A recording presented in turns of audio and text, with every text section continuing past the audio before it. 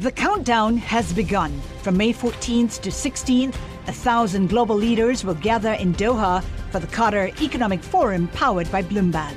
Join heads of state, influential ministers, and leading CEOs to make new connections, gain unique insights, and uncover valuable opportunities in one of the world's most rapidly rising regions.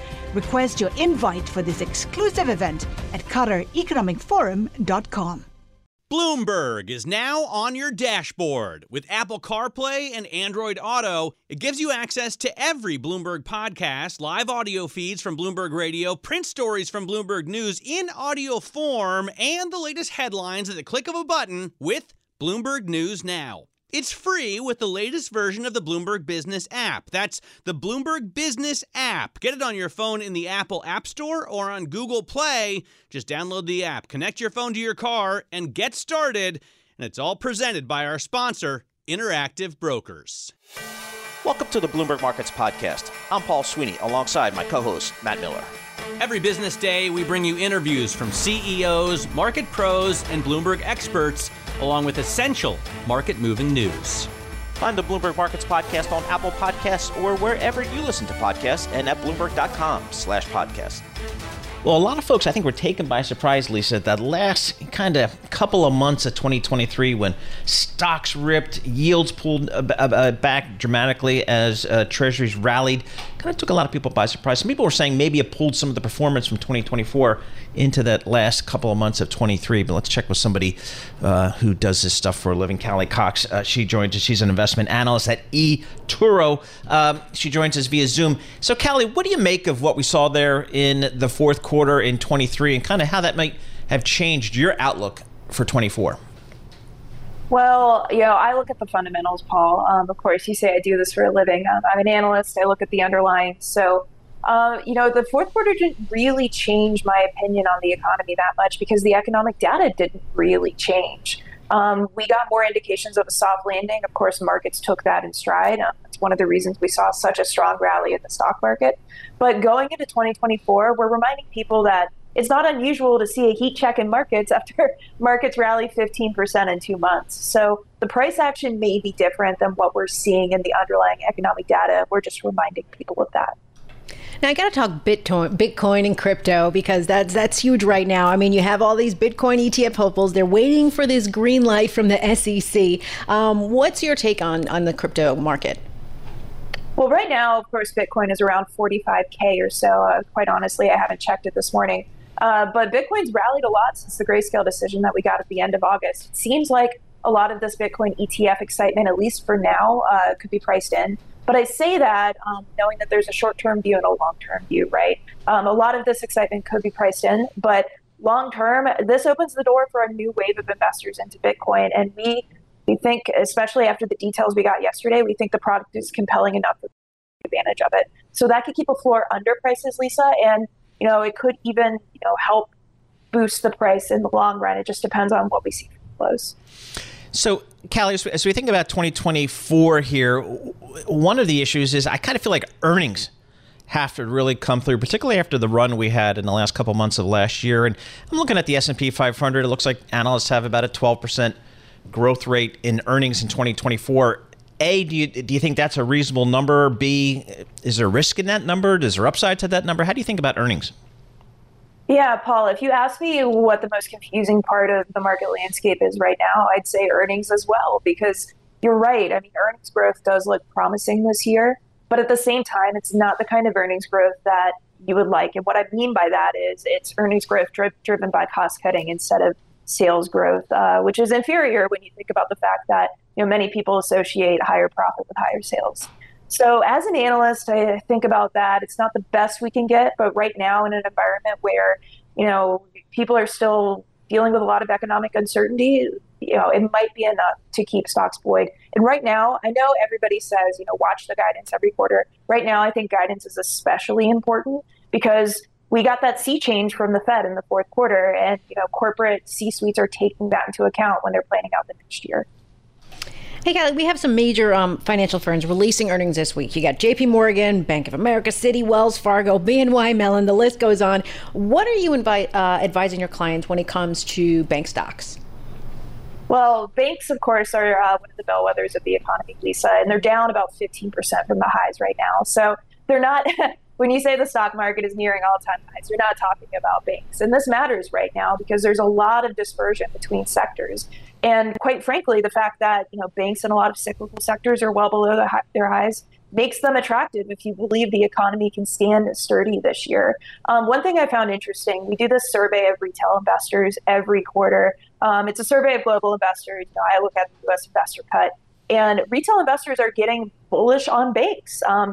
We ask a question that says, what sectors do you own and what sectors do you want to add to? And financials were the most owned sector, and they were one of the top 3 sectors in our last survey that investors said that they wanted to add to. So people see value in banks right now, especially as the economic data remains encouraging. And, I don't think that's such a bad stance.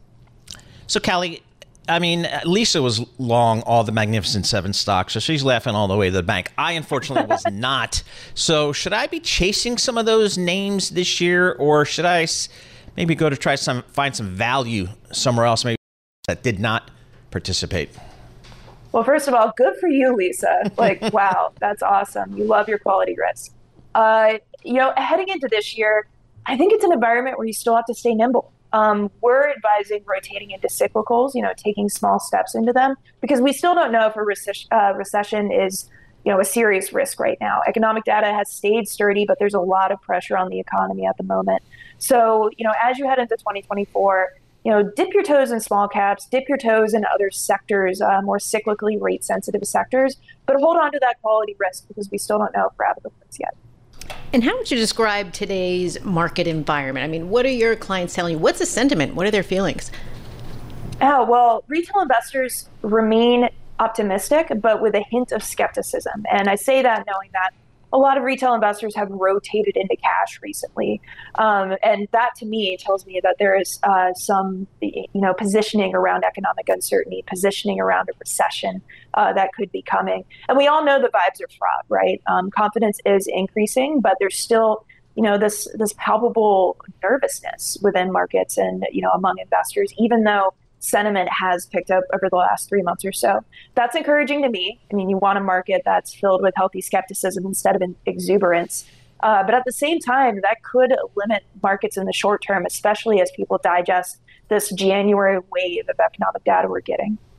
Hey, Callie, for the first time in a couple of years, fixed income investors actually made some money in 2023 thanks to that rally towards the end of the year. What are you advising your clients to do in the fixed income space here? Because I can buy a 2-year treasury with my federal government and get 4.3%. That's not too bad.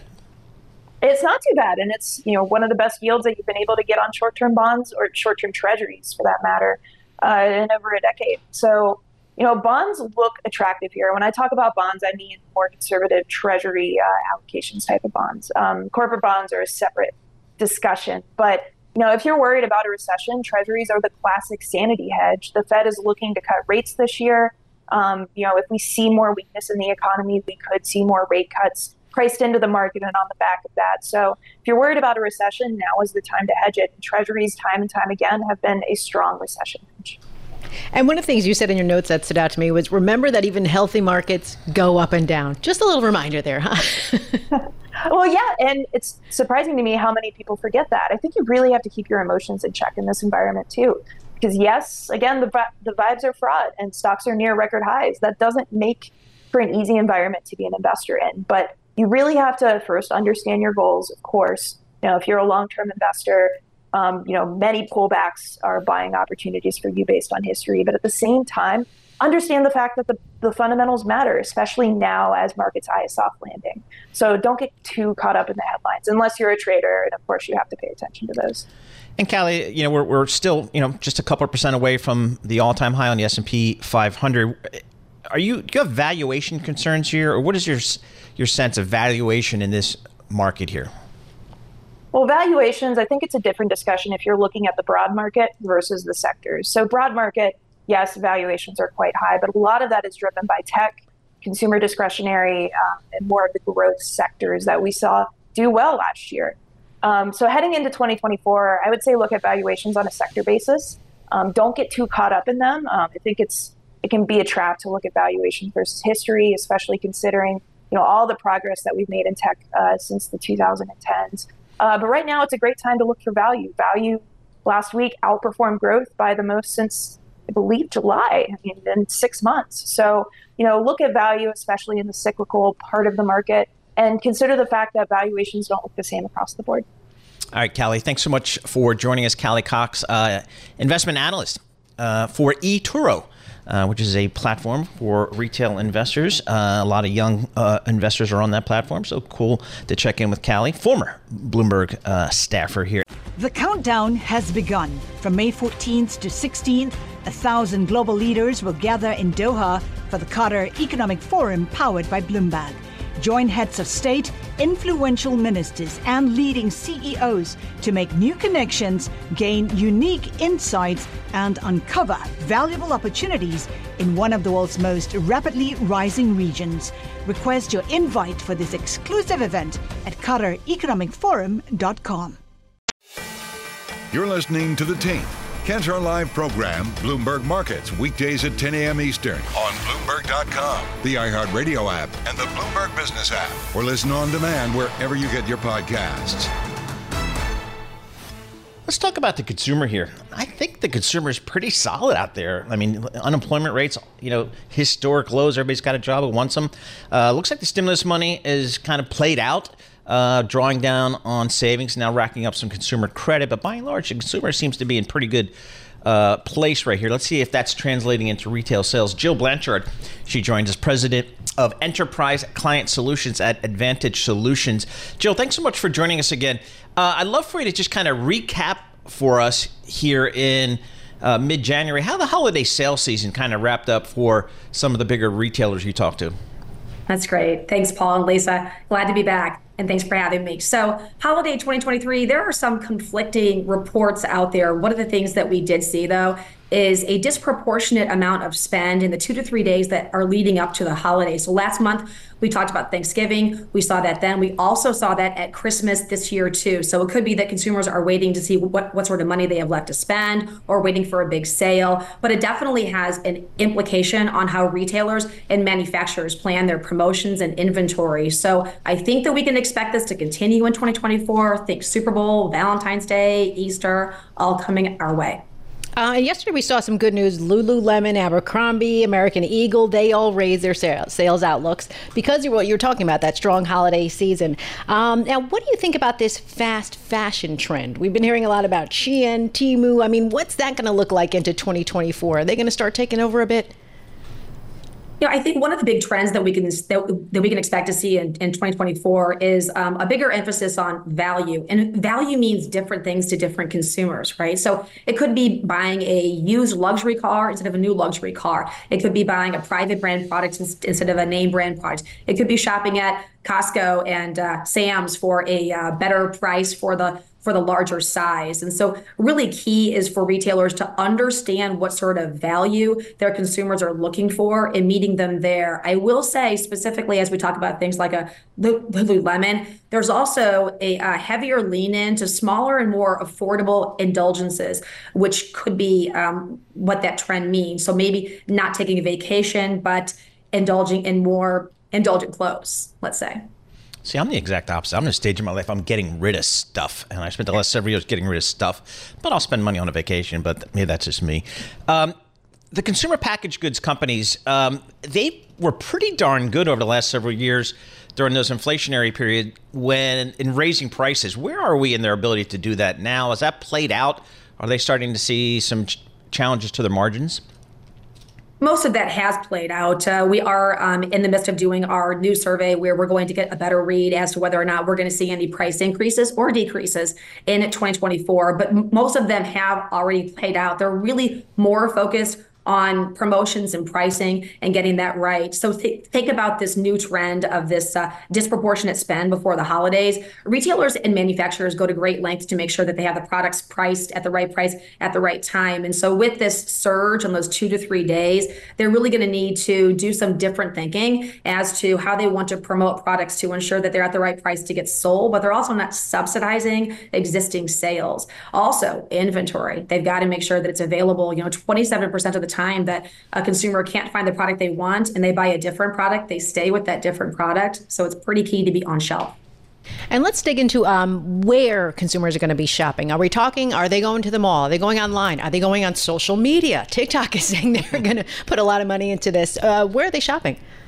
That really is as well. One of the big things that we'll see in 2024 are shifts, right? So shifts in the what I talked about, like the trade down in category, the affordable indulgences. Where's another shift? And so we saw big emphasis on more discount retailers in 2023. I think that's going to take off in 2024. And the how. We did see great success with mobile shopping during the 2023 holiday season, indicating that it's easier for consumers to use that as a medium. So definitely we'll see big shifts in the where and the how. Overall, the volume at the top level might be the same, but the shifts in the what, the where, and the how could be big.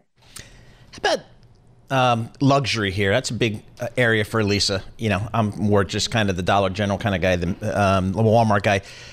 Where's luxury spending these days? Because I know a big part of luxury has historically been, you know, the Chinese buyer, but the Chinese economy obviously is weaker than I think people anticipated at the beginning of 23. So how's the overall luxury space looking?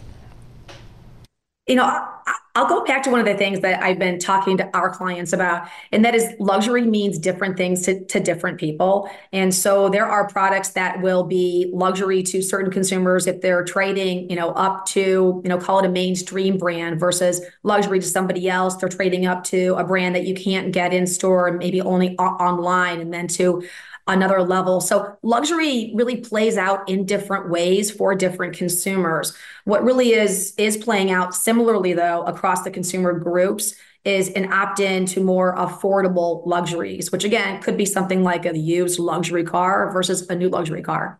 And what about buy now, pay later? I mean, that was big during the holiday season. That's the reason a lot of people were able to buy so much during the holidays. Will that continue into 2024? Yeah, there are a lot of eyes on the first quarter of this year for that reason, as well as a potential pantry load. There were so many discounts and deep discounts in the fourth quarter of last year that there's the potential that consumers, you know, really leaned in heavily to those deep discounts and now have to use that product up through the first quarter. So there are a lot of eyes on first quarter as to what the impact could be from debt, credit card debt, as well as pantry loading. Joe, where are we in terms of the store footprint in this country? I know for the longest time, maybe 10 plus years, the industry's kind of been downsizing its footprint. Is the industry right-sized right now? Is the industry right-sized? We definitely have seen a slow in store growth over the past 2 years, largely due to the effects of COVID and the focus having to be on supply and pricing. And so we do see retailers now getting back to the old focus of store growth. And so I think that we'll see a resurgence of store growth, but not to the level that it used to be. All right, Joe, thanks so much for joining us. Appreciate it as always. Jill Blanchard, President of Enterprise Client Solutions at Advantage Solutions. You're listening to The Tape. Catch our live program, Bloomberg Markets, weekdays at 10 a.m. Eastern on Bloomberg Radio, the TuneIn app, Bloomberg.com, and the Bloomberg Business app. You can also listen live on Amazon Alexa from our flagship New York station. Just say, Alexa, play Bloomberg 1130. We want to go across the pond, talk to our good friend Tim Craighead. He's a director of research over there for Bloomberg Intelligence. He's also the senior European strategist with Bloomberg Intelligence. He joins us via Zoom from Queen Victoria Street, which is the awesome London headquarters of Bloomberg LP over there.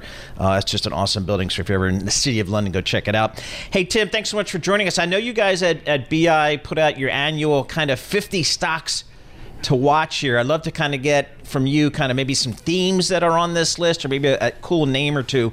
How did you guys approach 2024? So, Paul, this is one of our favorite little projects we do each year. If you think, November, December, it's all about making all these big outlooks over markets and industries and whatnot. And this is where we can gravitate into naming names where we see interesting ideas. And it's a group of 50 companies that are part of our broader list of focus ideas.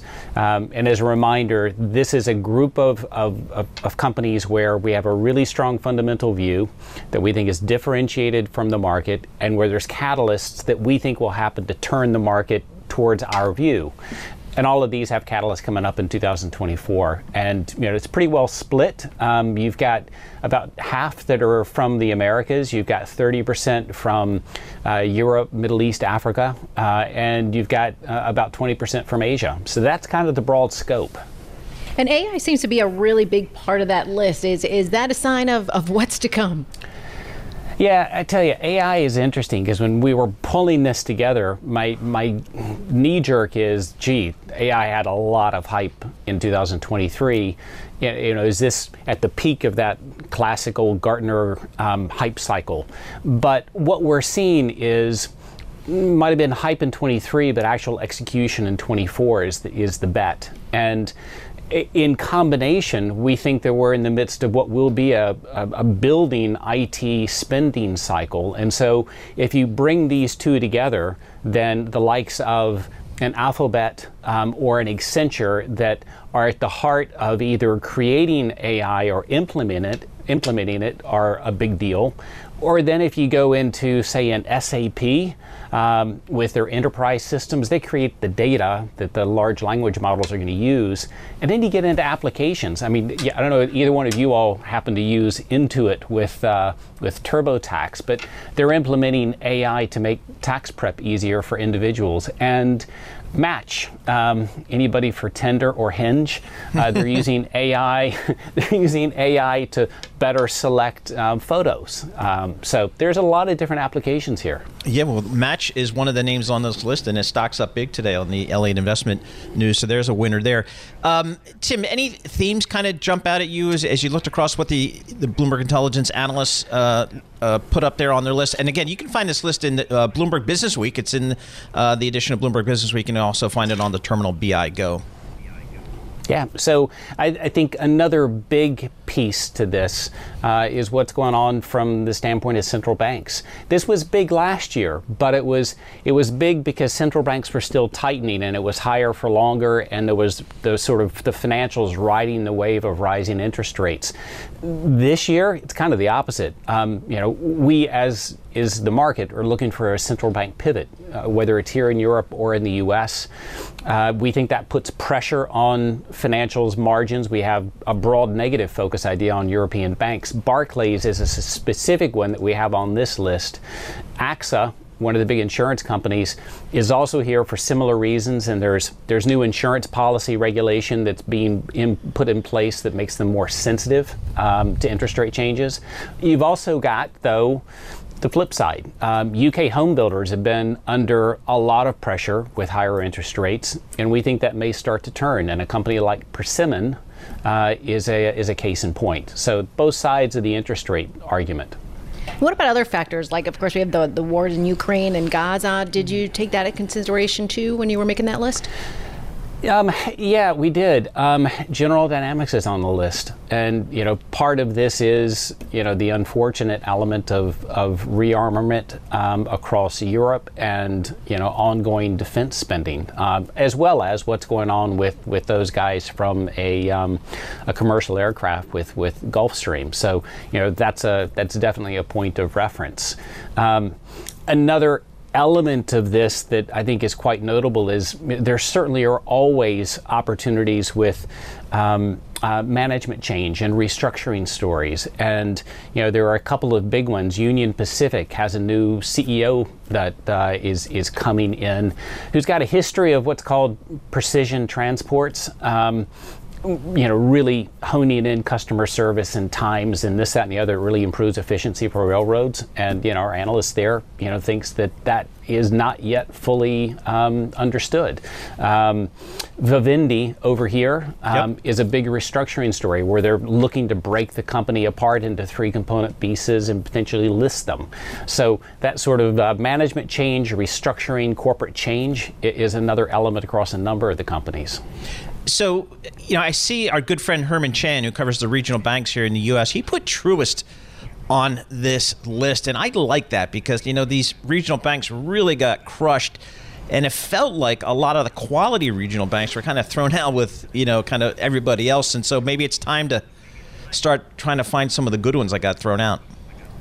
Yeah, and Paul, it's interesting because notwithstanding the prospect for falling interest rates, which generally is a negative for the banks. Truist is looking to take specific action. You can sort of put this into the corporate specific category of raising capital through asset sale that can bolster their capital and make them all the better positioned. HSBC over here is another case in point like that.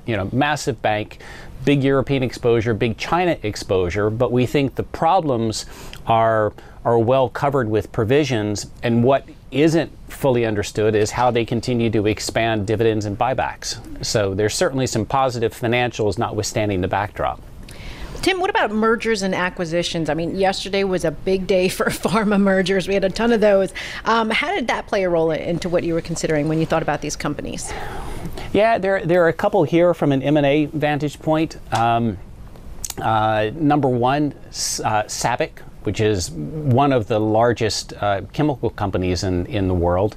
They're selling their steel business and really focusing attention in on the petrochemical side of things, which we think plays into a good cycle, as we progress through 2024.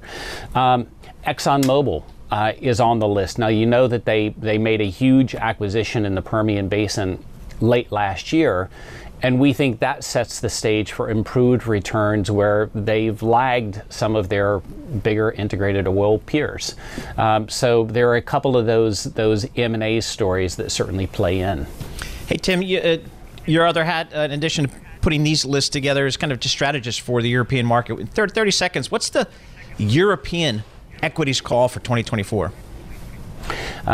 Tale of two halves, Paul. Okay. I know that's a cliche in ways, but with the rally that we had into the end of the year and looking into what we think is going to be a pretty challenging fourth quarter reporting period coming up and a slowing economic backdrop, we think it's a tough first half. I do think at some point that gets recalibrated. Maybe there's a bit of give up in the markets from these elevated levels that sets a stage for the second half, looking into 2025 with recovery that could be quite interesting.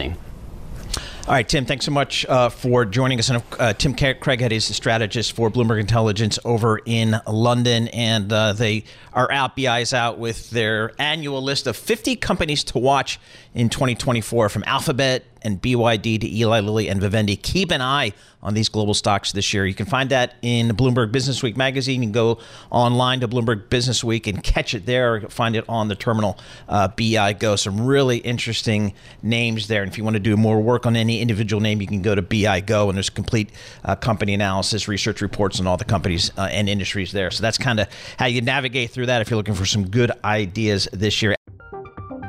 From Silicon Valley to Wall Street, the promise and perils of artificial intelligence are playing out on the world stage. But what will the next phase of AI adoption look like? Which companies, from big tech to startups, will dominate? And where do the risks and unintended consequences lie? I'm Emily Chang.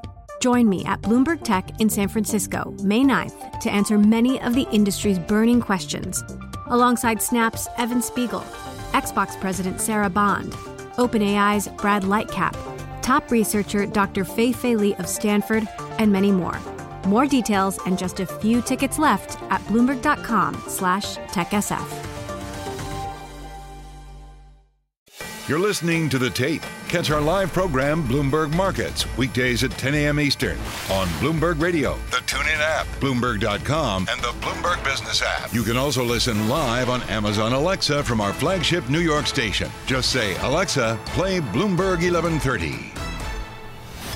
Here's one of the concerns entering 2024 is that huge rally we had kind of in the last 10 weeks or so just pulled forward a lot of performance that maybe we would have looked forward to in 2024. So maybe that's taken away a little bit of some of the excitement for 2024. But let's check in with somebody who does this for a living. Looking to chat with Phil Komar. He covers all this stuff here. Philip, your managing partner, global strategist at MRB Partners. What did you make of that rally we had really towards the end of the year? I think it caught a lot of people, both in equity markets and bond markets, kind of off guard. Yeah, well, it did, and it was breathtaking, really. But it was all on the Fed's pivot towards an easing policy, right? So we had seen throughout much of the year there was still this lingering anxieties that slowly got priced out in terms of recession fears, and that sort of solidified the pivot from the Fed, solidified the soft landing view, which I think is probably a mistake. It's going towards a no landing, but nonetheless, it solidified that, caused this rally. That being said, as you said, coming into the end of the year, there's a lot of chasing going on, and we ended up with that so-called Goldilocks scenario. Fully priced, or well discounted, let's call it, within both the bond market and the equity market. So now, what about tech stocks? I mean, it hadn't had the best start to 2024. Apple was struggling a little bit. Then Nvidia yesterday, they helped with the rally yesterday. So what are your thoughts as far as tech stocks into 2024? I mean, how much of a part will AI play into that as well? Well, I think the AI theme has got legs over a long haul, but I think there was a lot of euphoria associated with that, and often, that euphoria gets priced in rapidly in a short period of time, and then it takes a long time to digest for those earnings to be sustained and the penetration to the broader market. So I think the unfortunate part for tech is well, you can decompose that between the Magnificent Seven, so to speak, or the leaders and the rest. But in general, as the tech index, the unfortunate part is we have high earnings, but we have, if you look on a 5-year basis of forward earnings expectations, they're very elevated. So it's got a big earnings bar to over hurdle here, and at the same time, CapEx spending towards tech is weakening. So I think this is a real challenge for tech. Is there's a lot of optimism in the price and the valuation. There's a lot of optimism in earnings expectations, and that's a bigger hurdle to overcome. Whereas I think some of the laggards in even the cyclical and some select defensives have lower earnings hurdles to overcome. They offer better valuation support. So while we've seen that big rally coming into year end, I would say heading here, you still want to be positioned in sort of that laggard catch-up theme, and that kind of spreads itself into some financials, maybe aerospace and defense is some of our likes. We recently pivoted back towards energy, after being beaten up a little bit last year on a relative basis. And then on the defensive side, it's more the healthcare. So looking for that transition, laggard catch-up theme. So we've heard financials. We actually had Scott Kroner, the strategist from Citi, on this morning. That was one of the sectors he called out here. Yeah. What's the risk here? And I'm not sure how material it is for a lot of these commercial real estate loans for these banks. I'm hearing that's not so much as a risk for some of the bigger banks. Maybe it is for maybe some of the regional banks. How do you think about that for these banks? Yeah, so I think you really should decompose them. First of all, the aggregated of the commercial real estate is nothing in, I know there was some scares last year, but it's nothing in comparison to the subprime crisis and all that. So let's put it on that scale. It's very small in comparison. But it's heavily concentrated within regional banks. Okay. So when you look at the loan portfolios of the big banks, they're not very exposed to it. They got great capitalization ratios, all those kind of things. So if our preference towards banks, even before that Silicon Valley mishap, because of this reason, was to favor the mega caps. Yeah. So the JP Morgan's and Bank of America's. Exactly. Okay. Yeah. So the well-diversified banks, they don't have a risk. The loan portfolios will suffer, and there will be some regional elements to that where you'll see more blow-ups along the way. So I would discriminate to the extent that you can. Now they dominate the index, so if you had taken the index, you're probably okay. But if you can discriminate, definitely go towards your mega caps. Yeah. Now, in your notes, you talk about the recent dramatic easing in monetary conditions. So what exactly does that mean? Is that soft landing, no landing? And what the heck does that mean? I mean, I sound like Matt Miller in the promo. Yeah, and I think this is the key. I mean, a lot of the market had made a miscalculated bet last year, and we leaned heavily against that there was a recessionary scenario. And now they've gotten kind of solidified around the soft landing. Soft landing means that you end up with still positive growth, but below trend growth, and allow for disinflation, therefore allowing for the Fed to cut rates. And I think that's a mistake, because back in October, when bond yields were higher, Fed policy was at expectations towards the top, we had a soft landing in place at that point. And everything since October, this easing, we've got interest rate expectations easing, we've had bond yields drop, we've had corporate bond yields spreads come in, we've had mortgage spreads comes in. That's a dramatic easing in monetary conditions. And that actually takes us from a soft landing to a no landing. And when I mean no landing, I mean we're not going below trend growth this year, which really has some intermediate term ramifications for the inflation outlook. We're going to be in some soft window here. Well, let's call it transitory disinflation, so to speak, where the Fed can take an advantage of it in the near term as we get some soft prints. But a lot of that's pretty advantageous and kind of lucky. But if we're not going below trend, that super core basket, that services X shelter, is going to have a hard time really coming down in terms of inflation. Of course, that's a huge weight on the Fed's PC basket. So for your investment outlook, what are you guys expecting this Fed to do this year? So right now priced into the market's something like 6 rate cuts, so 150 basis points throughout the course of this year. I mean, I think the Fed wants to take advantage. It's been pretty clear that it wants to take advantage of this window of disinflation to try to rate cut. We expect 50, maybe 75. Nowhere a validation towards. Well, first of all, we don't think it should cut for the year. For the year, okay. Yeah. So it doesn't need to cut. Yeah. We think it will anyway, but it won't validate what's in the bond market. Okay. Now you talked about some of the things you liked. You mentioned energy, defense. What are you avoiding? Well, honestly, we're avoiding a lot of the growth names related stuff. So the tech is a place where we'd be avoiding the other defensive sectors, because we're still constructive on pro growth. We just expect bond yields to come up. So we're selective on our defensives. We would be away from those bond proxies, because I think the downward adjustment in bond yields has probably had it here, where it'll soon stabilize and we'll see uplift in bond yields as the year goes on. So some of those bond proxies, the defensives, we'd avoid. We'd favor the less exposed area like healthcare. In the cyclicals, it's those traditional growth stocks. And actually, if you look underneath the surface, if you take away, as you said, those magnificent sevens, and you start to look at small cap growth versus small cap value, value has been killing it, really, the growth stocks. It's only because of those 7 that help lift it up. So there's already a transition going underway here. And so that gets into your tech-related names, whether that be in the consumer discretionary index as well, and as well as tech. Do you have any view on the topic of the day and tomorrow, which is an ETF for Bitcoin? Do you have any view there? Or are you just waiting? I mean, do you guys even traffic in any of that kind of stuff? We get questions periodically. I mean, look, I think Bitcoin and cryptos is a theme here to stay.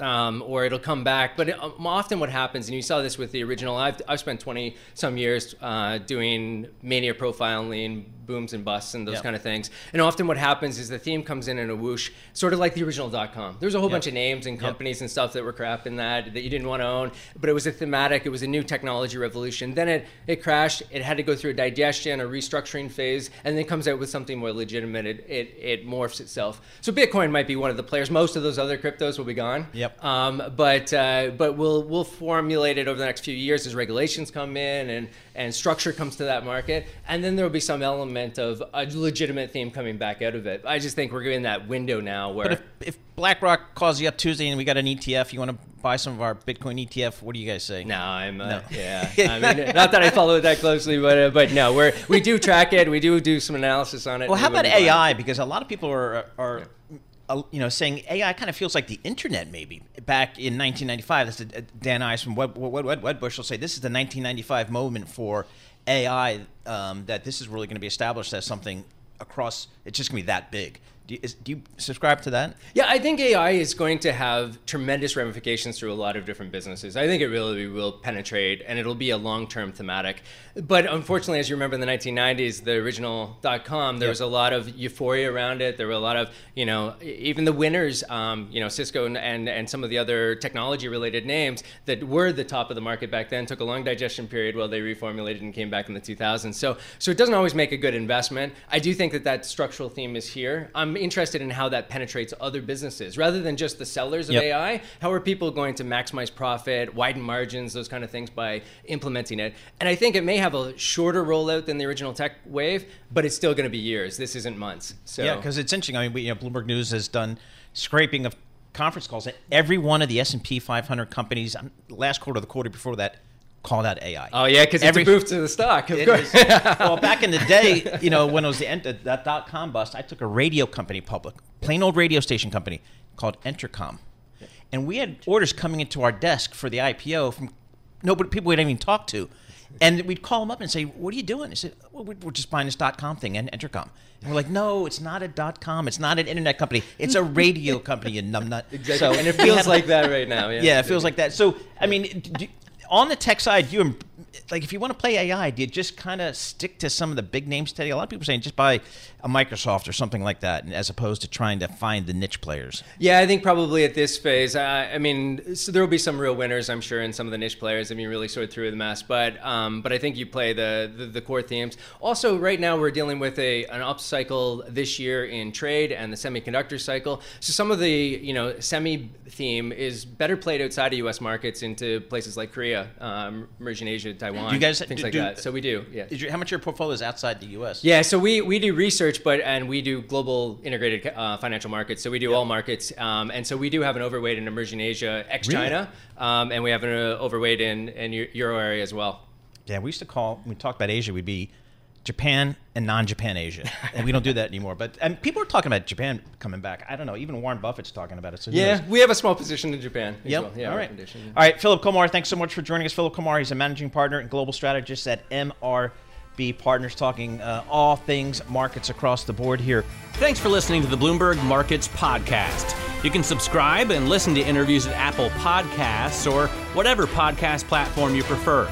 I'm Matt Miller. I'm on Twitter at MattMiller1973. And I'm Paul Sweeney. I'm on Twitter at PT Sweeney. Before the podcast, you can always catch us worldwide at Bloomberg Radio.